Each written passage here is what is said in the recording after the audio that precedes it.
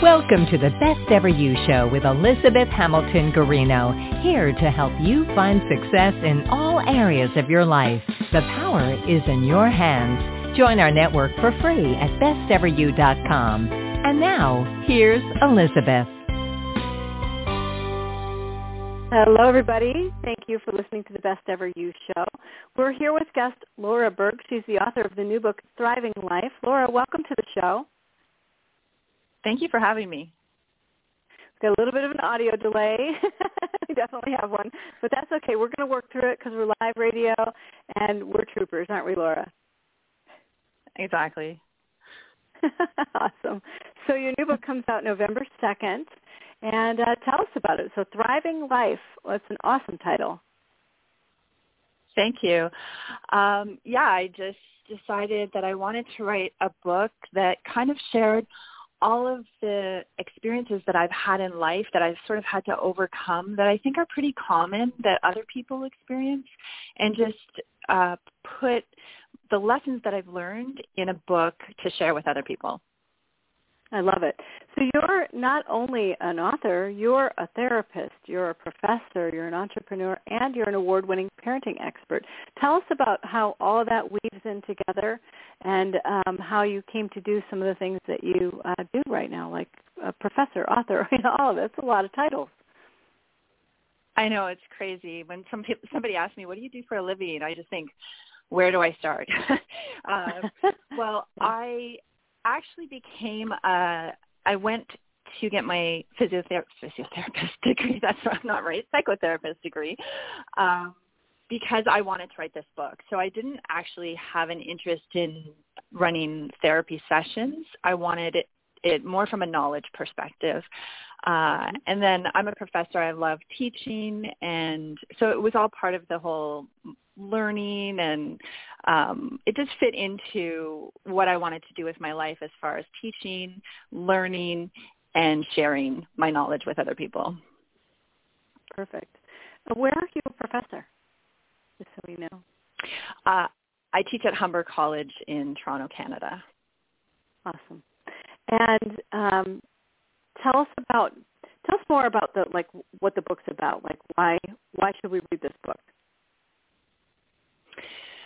Well, it's almost like a mishmash of topics that I put together. So as I said, I feel like the topics that I selected are a lot of issues that people might deal with in their life and what I've really dealt with. So, for example, one of the chapters is about being a victim, and I lived a lot of my life as a victim, and I found that living in this state of victimhood really held me back from other things that I wanted to do in life. So I talk about my experience as a victim and then how I overcame it and the things that I learned around different strategies people could use to overcome that.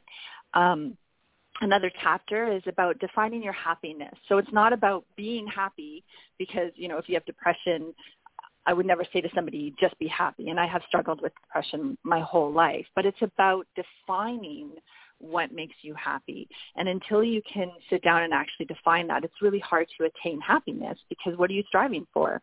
So I talk about that because a lot of us have grown up with the idea of what happiness should look like, but it's not actually what will make us happy. Our parents tell us, society tells us, our teachers tell us. So I talk a bit about that in the book. I talk about toxic relationships, family relationships, romantic relationships, even friendships. So all of the things that I address in the book are just things that I think a lot of people deal with in life. Yeah. When I went through your book, it looked like each chapter sort of discussed like you're saying, like a specific topic and something relatable, like that most of us have struggled with at one time or another in our lives. Tell us about like this. It's got, what I liked about your book is it had practical tips and like a step-by-step approach. Can you talk about that a little bit more so readers can understand, yep, we've got these topics that are going to interest me, but how am I going to learn from this? Exactly. That was my goal with this book, is that I really wanted to give people actionable steps that they could take to kind of tackle things that they're experiencing in their lives. And so every single chapter might not resonate with every person. There's a chapter on toxic family members, maybe that's not an issue that people are experiencing, but there's something on, comparing yourself with other people, and you want to kind of stop doing that because you feel that holds you back. So you can just kind of skip ahead to that chapter. And in each chapter, I've tried to put actionable steps that you could take, whether it's sitting down and writing out answers to questions that I pose, to help you overcome that particular thing in the chapter that I'm addressing. Okay. Well, I just got a compliment as we were talking, and an order. That's kind of cool. Somebody said, wow, you both have, isn't that neat? Somebody said, boy, I love your voices together. I thought that was an interesting comment, nice. And I just ordered the book. I don't know what the book's totally about, but I'm going to go order it because you guys sound like you are resonating with each other. That's a really interesting comment. Thank you for that. And it's not somebody we know. That's lovely. Yeah, I love that. So that's cool. Somebody just pre-ordered your book. Oh, that's so great. Yeah, thank you for doing that, and thank you for listening to the Best Ever You show. That's what we're here for, is supporting each other, and that's the whole name of the game, don't you think? It's just being there for each other. Yeah, definitely. So let's go over to your website for a minute, and I know we've got a little bit of an audio delay that we're working through, but people are like, it's okay. I want to talk about like how people can book you for their event. What does that mean? Like it looks like you love to public speak. I absolutely love speaking, and I have to say, back to that compliment that we just got, it's so lovely because we are experiencing this delay between each other. So you have that pause in conversation, and yet they're still getting that we're vibing and able to have a really nice conversation despite the online delay that we're experiencing. So that was lovely. Booking me, I love speaking at conferences and really connecting with people and sharing experiences and having conversations face-to-face with people. It's so meaningful, so I love speaking. And, yeah, people can just go to my website and reach out to me and have a conversation about their topic that they're looking at. And I list the topics that I'm kind of familiar with speaking on, and book me that way. Perfect. What does the award of the YouTube Silver Play Button mean? That's pretty neat. What's that mean? Yeah, it was for getting 100,000 subscribers. YouTube gives you the play button for the amount of people that follow you. Oh, I like that. That's a goal. Hashtag goals, Elizabeth. Yay! How'd you do that? What did you do? Everybody wants to know the secret of getting subscribers and so forth, but not fake ones, like, real live people who engage and interact with you. It's easy to get fake followers and things like that, and that's a lot of what's on the internet, and that's why people sort of tread around with tiptoe around the internet to find things that they can trust and people they trust. So that's really cool that you got that. Was there a method that you used or something that you did? That's very entrepreneurial of you. Yeah, well, I was very lucky, actually, because I started a business. So I have a baby sign language company that I started as a way to stay at home with my daughter. I didn't have any entrepreneurial aspirations, but I just wanted to stay at home with her after I had her and still had to earn money. So I started this business, and YouTube had just launched. And it was a great way for me to post a video that showed people a baby using sign language to communicate and sort of promote my business. And with that, I continued over the years. I mean, I've been on YouTube since 2007, so a very long time. I've just grown my audience, organically and by sharing my life and family with them through videos. I love that. All right, well, you're going to have another subscriber because I'm just learning about you personally.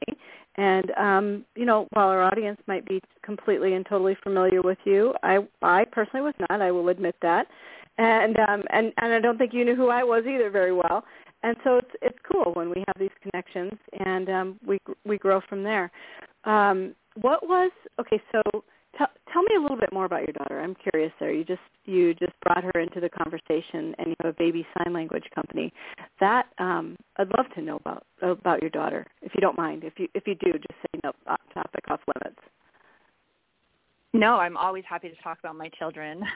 I have a daughter and a son, and my daughter, she kind of almost grew up on YouTube, you know, where we shared her experience with sign language and her language development and whatnot.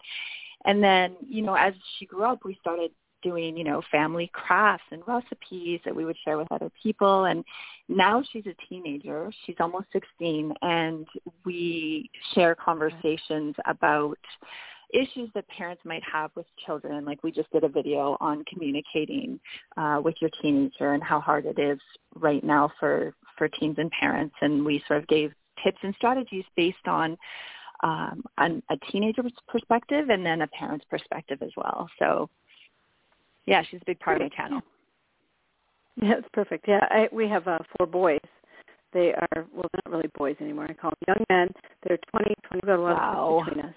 Yeah, we're on you know, and again, this whole show is like a fun conversation between two people. Like if you're listening, you're sort of eavesdropping on our conversation. And one of the things I was going to say was I think we're going to have a parenting palooza on Best Ever You, where we maybe take a week and invite speakers and so forth, and just on the topic of parenting. What do you think of that? That's a great idea. I love that idea. And I think that, you know, if you want to have me and my daughter on together, we'd be happy to. Oh, but yeah. I think definitely getting a child's perspective or a teenager's perspective on certain topics is very helpful because it's coming right from the horse's mouth and what sort of they need, and it can be very helpful. Yeah, no, completely. And so so tell me about the target audience for Thriving Life, which is your new book out November 2nd, and everybody can pre-order, and we had one pre-order so far that we know of while we've been talking. Yay. So it's really awesome. Yay. But who's your book geared toward? Is it geared toward women, men, everybody? Who's going to pick up the book? Or who do you want to pick up the book? I think it's geared towards everyone, but it's probably skewed more to a female audience just because it's coming from a female author's perspective. But I definitely made it so that it would be for everybody, that people could apply the tips that I have in there. For example, I talk about, I made a video on my experience being rejected as an adopted child. And a lot of men actually reached out to me because of that. And I was really surprised because it was such an emotional video. And typically men aren't ones to be emotional when it comes to their comments towards the topics that I'm dealing with. And so I sort of had that in the back of my mind that it would be geared for both genders, but I'm imagining that more females would probably end up buying my book. Adoption. So you were adopted yourself, and what does that mean? Like you faced rejection from your birth family. Talk about that a little bit. Yeah, so that was actually the catalyst behind the book. Is one year at Christmas, I was really feeling down and out because Christmas is always a really hard time for me. My mom and father and brother, they've all passed away. So I feel very alone, especially during the holidays. And when everybody is posting on Facebook happy family, extended family meals and grandparents and all of that, I start feeling a little woe is me. I was rejected by my birth family when I reached out to them. So I found them when I was 22, and they basically told me to leave them alone. They don't want anything to do with me. And it was really devastating. And I thought, if I felt this form of rejection and devastation, I can't be the only one out there. But I'm the only one in my circle of friends. So it's really hard for people to relate to that hurt that I feel. And so I did the video and posted it to YouTube because I thought there's other people in the world that are feeling like I'm feeling. And I was honestly blown away by the amount of response I received. The video has over 500, 600,000 views with lovely comments. I get flooded with emails all the time from people who have experienced the same thing and who thanked me for sharing such a personal story, because they felt so alone in their rejection, and hearing my rejection made them feel like it was less about them personally.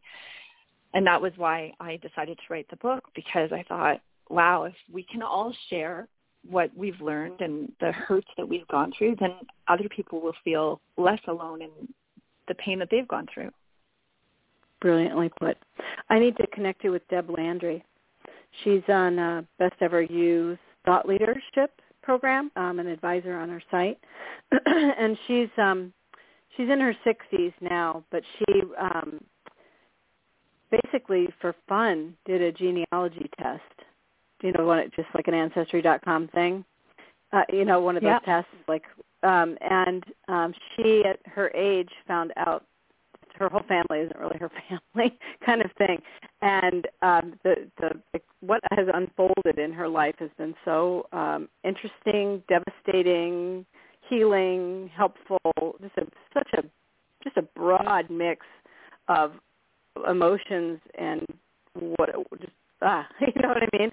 Just a complete mix of things that happened as a result of that one thing that she did with friends, sort of as it wasn't like a party thing, but they were like, oh, let's do this, and thinking everybody's results are going to be like, yep, that's my mom and my dad, my brother and my sister, and all this stuff, and her family isn't who it turned her whole life upside down. Wow. Yeah. Wow is right. I know it's about the word I had for it too. I'm like, wow. She's like, Elizabeth, I've got something to tell you. I'm like, wow. But her name is Deb Landry, and I've been friends with her for 20 years since I moved to Maine. She's one of the first people I met here, and so that was shocking to know that. But what you're saying, I wonder if she knows you, because she had faced rejection too from people. Hey, I'm your sister, or whatever it was. She faced rejection from those people. Like ouch. Go back go back to where you were, and we're good not knowing you, kind of thing. And that's devastating.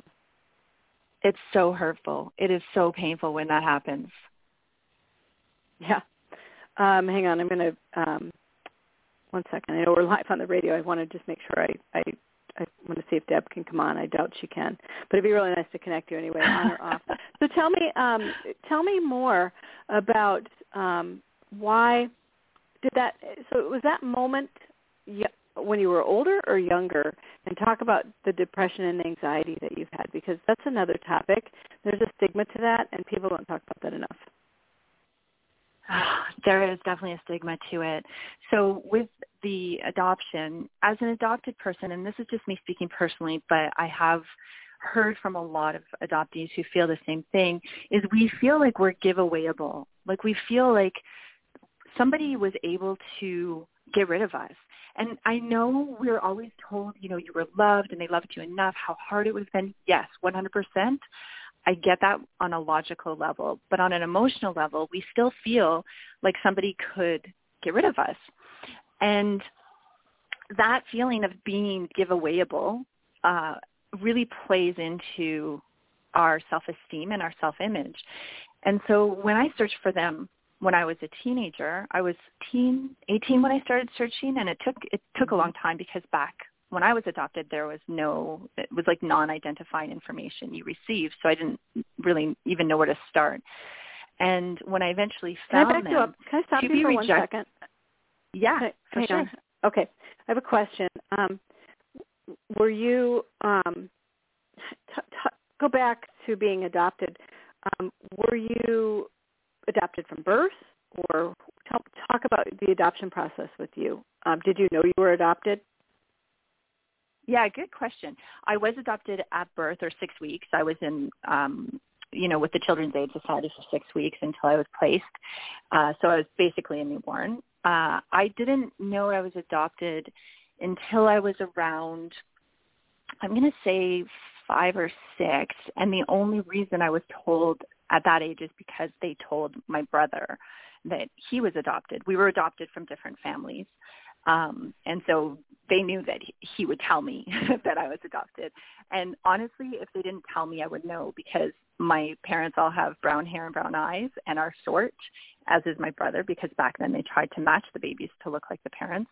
And then I have red hair, blue eyes, freckles. I'm really tall. So I would stand out like a sore thumb in my family if they didn't tell me I was adopted. Got it. Okay.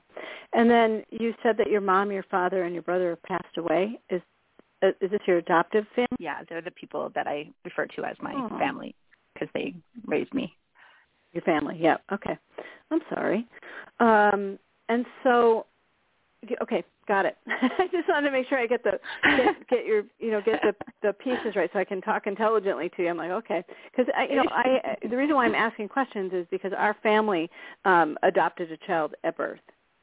And so we don't say he's adopted or anything like that. I mean, for this conversation I am, but he's just Justin to us and our brother. And so I have, I wouldn't say like I'm any expert or anything like that, but I have a decent amount of experience with adoption. And my parents, when we lived in Iowa, they every year that's all we did was help the home with all the children in it. So that's why I was asking if you came from like a group home or something like that, if you were adopted at birth, because we donated a lot of our time and energy to make sure kids had Christmas and their holidays were well, their birthdays were well, and things like that as a family. That's so lovely. Yeah, it really was. It's a very interesting perspective to grow up with your parents and then see, your own parents and you as a child are, basically not adopted and that type of thing, and then think, oh, there's other people in the world. So there's a completely different side that you see with children. Yeah. I think people don't even realize the language that people choose to use around adoptees can be hurtful without even realizing that they're hurtful. For example, my cousin, after my mom died, he said to me, I want you to know I love you like family. And I thought, yeah, but I am family. Like you didn't have to, you could say I love you, period. Yeah. Sometimes people do that in marriages too with the person that they marry who isn't family. They never really treat them like family. That's a really common thing, actually. Yeah. Very common. So, yeah, you always are searching. It feels like sometimes you're always searching for someone to love you in a way. And it's so true. To me, the book you've written is a little bit more about loving yourself. Yes, and starting 100%. Yeah, yeah, beautifully said.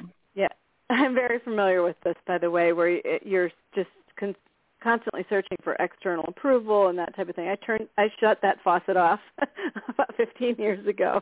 I'm like, oh, I get it. It's not external approval, it's internal approval. Aha, my best ever me, my best ever you, that type of thing. So I completely understand what you're saying. So with that said, like with the internal search for being your best and living your best life and so forth, can you tell us a few more things that your book has in it, like topics in it, so we can get to know you and your book a little bit more? Sure, and I totally agree with what you're saying. Like, you need to start focusing on turning that tap off, but it's work. Yeah. It is hard work, and you have to actually make a conscious effort to do it. So going back to the chapters that you're talking about, it's like one of them is, if you do nothing, nothing happens. So I talk about, my husband told me that quote one time in life, and I was just like, that makes so much sense, because so many times in our life we want something or we want something to change. But if we do nothing to make that change, then nothing's going to happen for you. So what does that mean? And I really dive deep into that chapter about that. I talk about making good relationships last. So sometimes when we're in relationships, especially if we've had trauma in the past, we can push people away and ruin good relationships because we don't actually know how to function properly in a good relationship. So I talk about that in the book. Let me think what else I talk about. That's so true. No, I like those two things too, because I think this is an interesting conversation. Like, even if you take the adoption part, the adoption piece out, and just talk about like self-confidence and because not everybody's adopted, but they're not every, there's so many different things that people go through as children and so forth, and it affects us as adults, teenagers, young adults, all of it. And those first bunch of years of life are so important to our development, and if we're not getting the love we need, we're going to search for it and not know. And so I like the fact that your book is like, okay, we're gonna have this beautiful, thriving life, and we're going to transform. And not just learn how to get by, but we're going to thrive. And I'm going to show you how. That's what your book feels like it is to me. Exactly. And that was my whole goal behind the book, is just that people will read it and feel like, I can do this. I can stop sort of being my own worst enemy. And because in the book, I don't even really address that whole adoption trauma that much. I talk about it a little bit. But I also grew up in a very abusive household. Father was incredibly abusive to us and should never have had children. Luckily, my mother was a beautiful angel, but it still was really traumatic for us as kids in the house. And so that affects your state of mind and the relationships that you form and the relationships that you see as normal or not normal. One other thing I wanted to mention, too, is that I talk about experiences in the book, and what if bad experiences were just experiences? So it's really stopping to think of the life lessons that we're having from what we interpret as bad experiences. Now, don't get me wrong. There are bad things that happen to people in the world. Sure. But there are also things that happen that feel really bad. But what is that life lesson? What can that prevent us from having later in life that could be worse for us? Like, what can we take from that experience and take out the bad of it and just learn from that? Yeah. Now, part of this, I like this part of your book about setting limits in relationships too. What's the relationship tie into all of this? I know you talk a lot about relationships. I just heard you say it a few times. Why relationships? Well, for me, it was important because I think that a lot of us who have had issues with relationships, whether it be growing up with our parents, not feeling enough love, feeling rejection, feeling or experiencing abuse in our families, whatever it is, it affects our relationships. And the one thing that I wanted to address that was really important to me was how to set limits, especially on toxic family relationships, because so many of us have it in our mind that we have to put up with certain behaviors from family members that are not acceptable and that you wouldn't accept from other people. And I really wanted people to know that it is okay for you to set limits on your family relationships. And if they can't meet those limits, and if they keep pushing those limits, that it's okay for you to end those relationships. Same with friendships and romantic relationships. I talk about there are 3 different chapters in the book because they're very important to talk about. Right, and without those limits, you're sort of you don't have boundaries, and can fall into that like victim mode, right? Exactly. Setting boundaries is so important.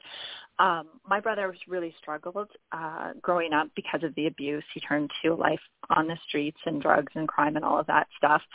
And it was very hard on me because I just wanted to save him all the time. I wanted to protect him. But every time I did, it killed me. Like, he dragged me down. Mentally, it was exhausting and very difficult. And my mom said to me one time, she said, look, you don't have to just cut him off and end the relationship, but you need to set boundaries. So imagine it as a building. You're on the 20th floor, he's on the main floor. If you're always walking down to the main floor to help him and then walking back up again, walking down, walking back up, you're exhausted. You're putting in all that work. But if you say to him, look, I'll meet you on the 10th floor, or even I'll meet you on the 7th floor, I'll give a little bit more because I know you can't, then you're setting limits. So you're saying, I'll help you, but you need to also help me help you. Mm-hmm. So it's setting those limits that are important. Yeah. Yeah, and that's a complicated family dynamic as well, too, because you've got one thing going on, which is adoption, and then you've got a second storyline going in there with an abusive father that you're adopted, into this household with an abusive father. So how did that shape you as an individual with both of those things going? Both there's a lot going on there to unpack. There really is. There really is a lot going on. Because you think about it, as an adopted child who felt giveawayable and not wanted, being adopted into a family who the father really showed that you weren't wanted or you weren't worthy or that you weren't valued was very soul-destroying. And it really played on my psyche and how I viewed myself and how I let people treat me as I grew up and became an adult.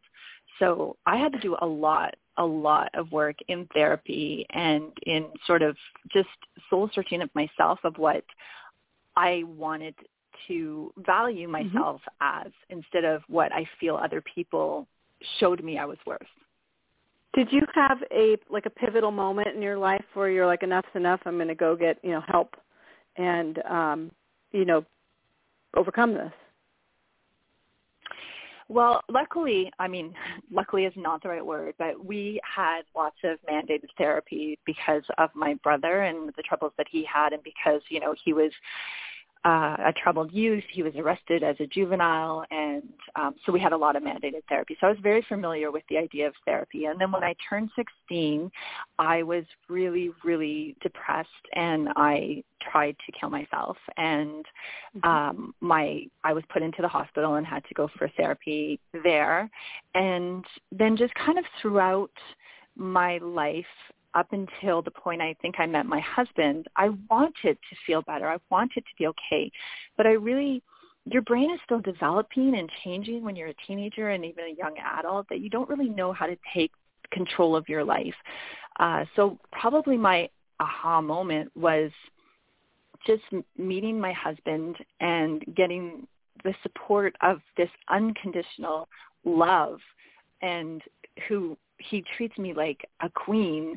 And I always say to my children, my hope for you in life is that you meet somebody who loves you the way your father loves me. So I think that was very helpful in my life. Is I want this relationship. I want to feel valued, and this person is making me feel valued. And so I need to tell myself that and believe that I'm worthy of this. So that was my big kind of changing moment.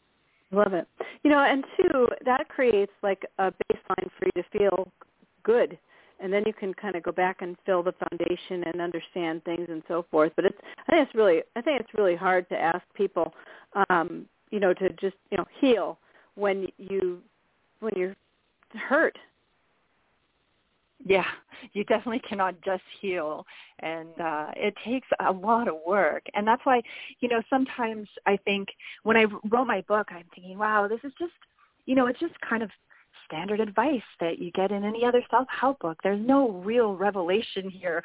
But what it is that sometimes some of us need to hear things more than once. We need to hear things in a different way. We need to connect somehow with the material in order to for it to resonate with us. So even though what I write in my book may be found in other books, it might just resonate with somebody, and then they'll be able to start actually doing the work to feel better because they finally want to feel better and they're ready. They're ready to put that work in. Yeah, and if I could give you some advice there, the difference, yes, there's a lot of people saying the same thing. We feel like sometimes we're tripping all over each other in the self-help world and things like that. But the value that you bring is your story to your book.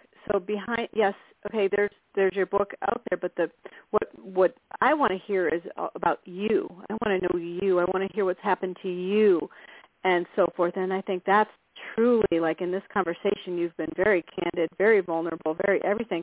And that's the part that I think people need to hear to go with your book, my book, whoever's book, because we're not all the same, and we all have these different experiences and this different background, and we're coming coming to this moment with a whole bunch of different things.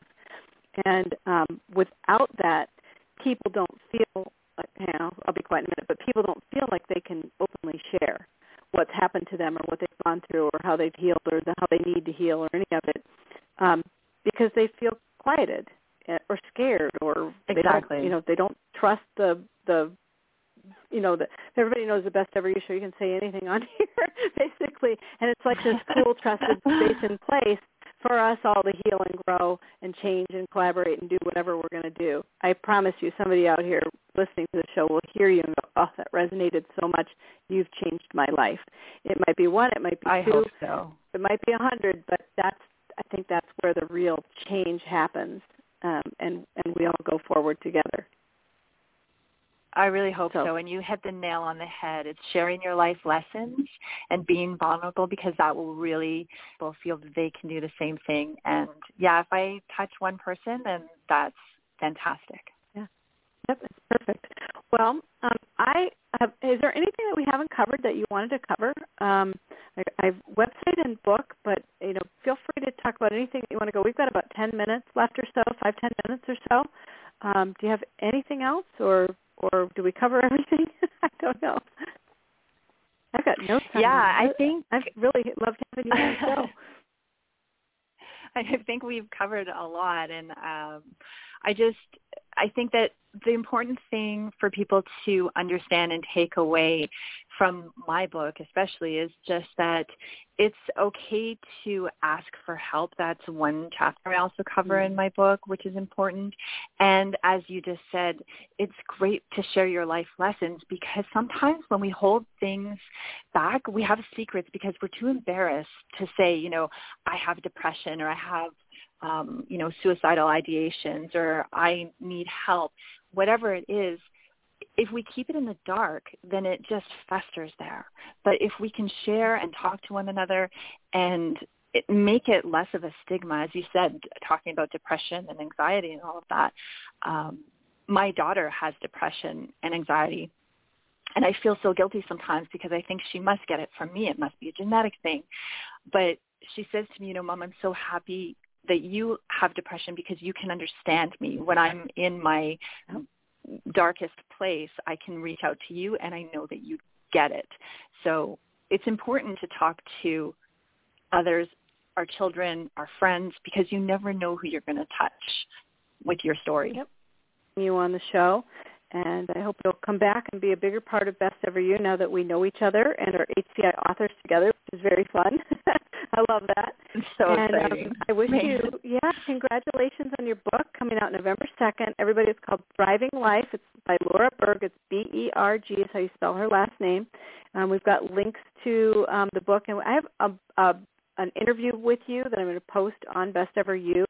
That's like a written blog format, and it'll go with the show. So people are about to know you on our network big time if they don't already. So wonderful. So great. Yeah. Well, thank you very much, and I hope you have a wonderful day. And again, best of luck with your book. Congratulations. And everybody can go to lauraberginc.com to learn more about Laura and to book her for speaking. That's a big thing, right? Thank you so much. Yes, exactly. All right. All right. Take care. Congratulations again, and everybody have a great day. Thank you so much for listening to the Best Ever You show. Thank you for listening. We're so glad you tuned in. Be brave, be bold, be you, and remember to visit us at besteveryou.com.